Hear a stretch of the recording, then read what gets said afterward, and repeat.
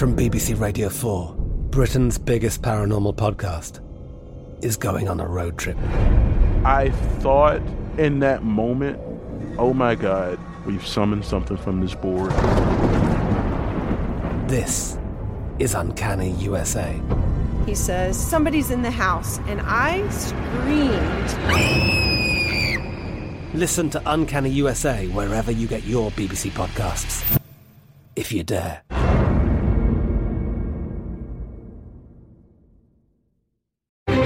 Crime Alert, I'm Nancy Grace. Breaking crime news now.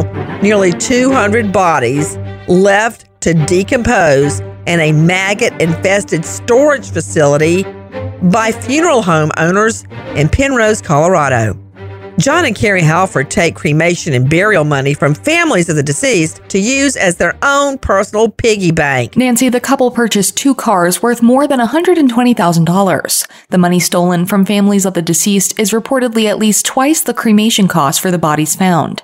Prosecutors say text messages from John to Carrie indicate he was worried about consequences as early as 4 years ago.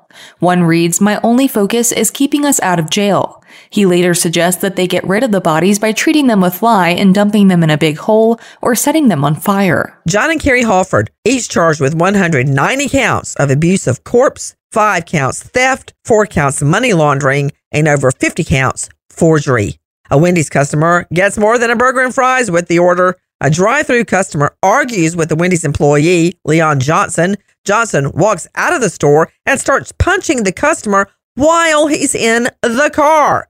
The driver grabs a hammer and gets out to scare off the employee. Leon Johnson then jumps into the customer's car and drives away.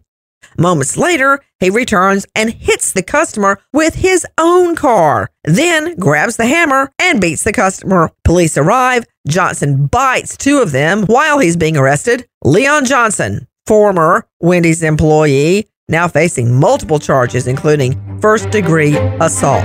More crime and justice news after this. I'm Katya Adler, host of The Global Story. Over the last 25 years, I've covered conflicts in the Middle East, political and economic crises in Europe, drug cartels in Mexico. Now I'm covering the stories behind the news all over the world in conversation with those who break it. Join me Monday to Friday to find out what's happening, why, and what it all means. Follow The Global Story from the BBC wherever you listen to podcasts.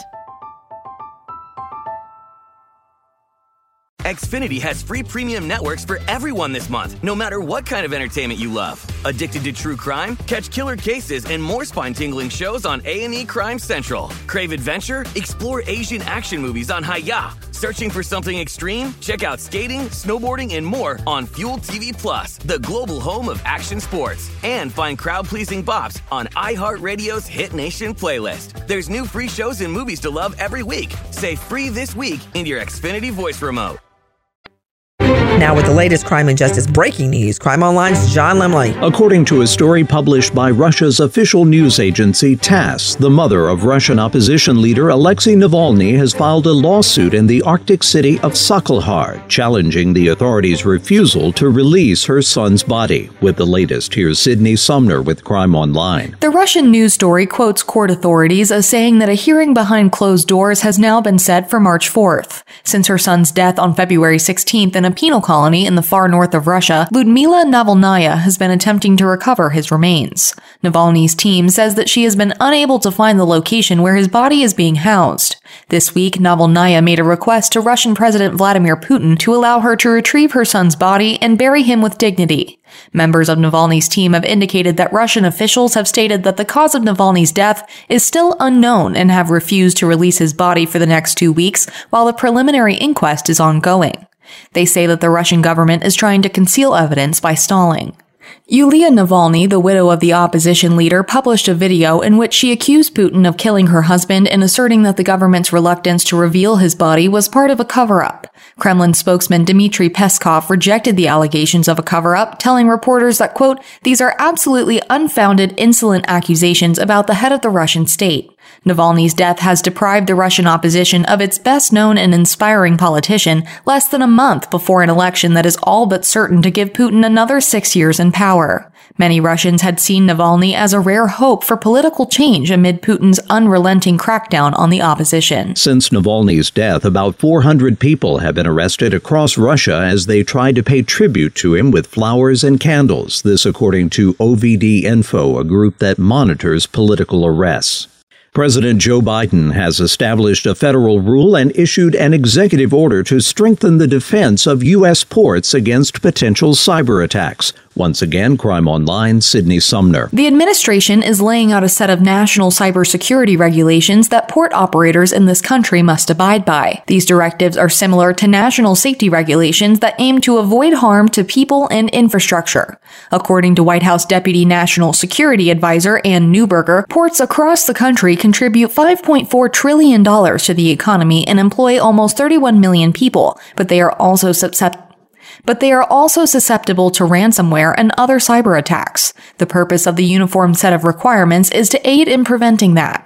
The new regulations are a part of the federal government's effort to update the security measures for vital infrastructure such as ports, pipelines, and power grids, which are increasingly managed and controlled online, frequently from a distance. There currently is no national standard that specifies how operators must defend themselves against prospective cyber attacks. Thanks, John. Joshua Ian Larkin, 38, leaves his mom's home in Kirbyville, Texas, to go hunting at a friend's private property in Call, Texas. The next day, that friend calls Larkin's mom to ask where is Joshua, since his car is parked outside, but Joshua's not there. Joshua Larkin, not seen or heard from since November 2022. He's 6 feet tall, brown hair, green eyes. He's got a tattoo of his last name, Larkin, Larkin, on his back. If you have info on Joshua Ian Larkin, please contact Newton County, Texas Sheriff's 409-379-3636. For the latest crime and justice news, go to crimeonline.com. With this crime alert, I'm Nancy Grace.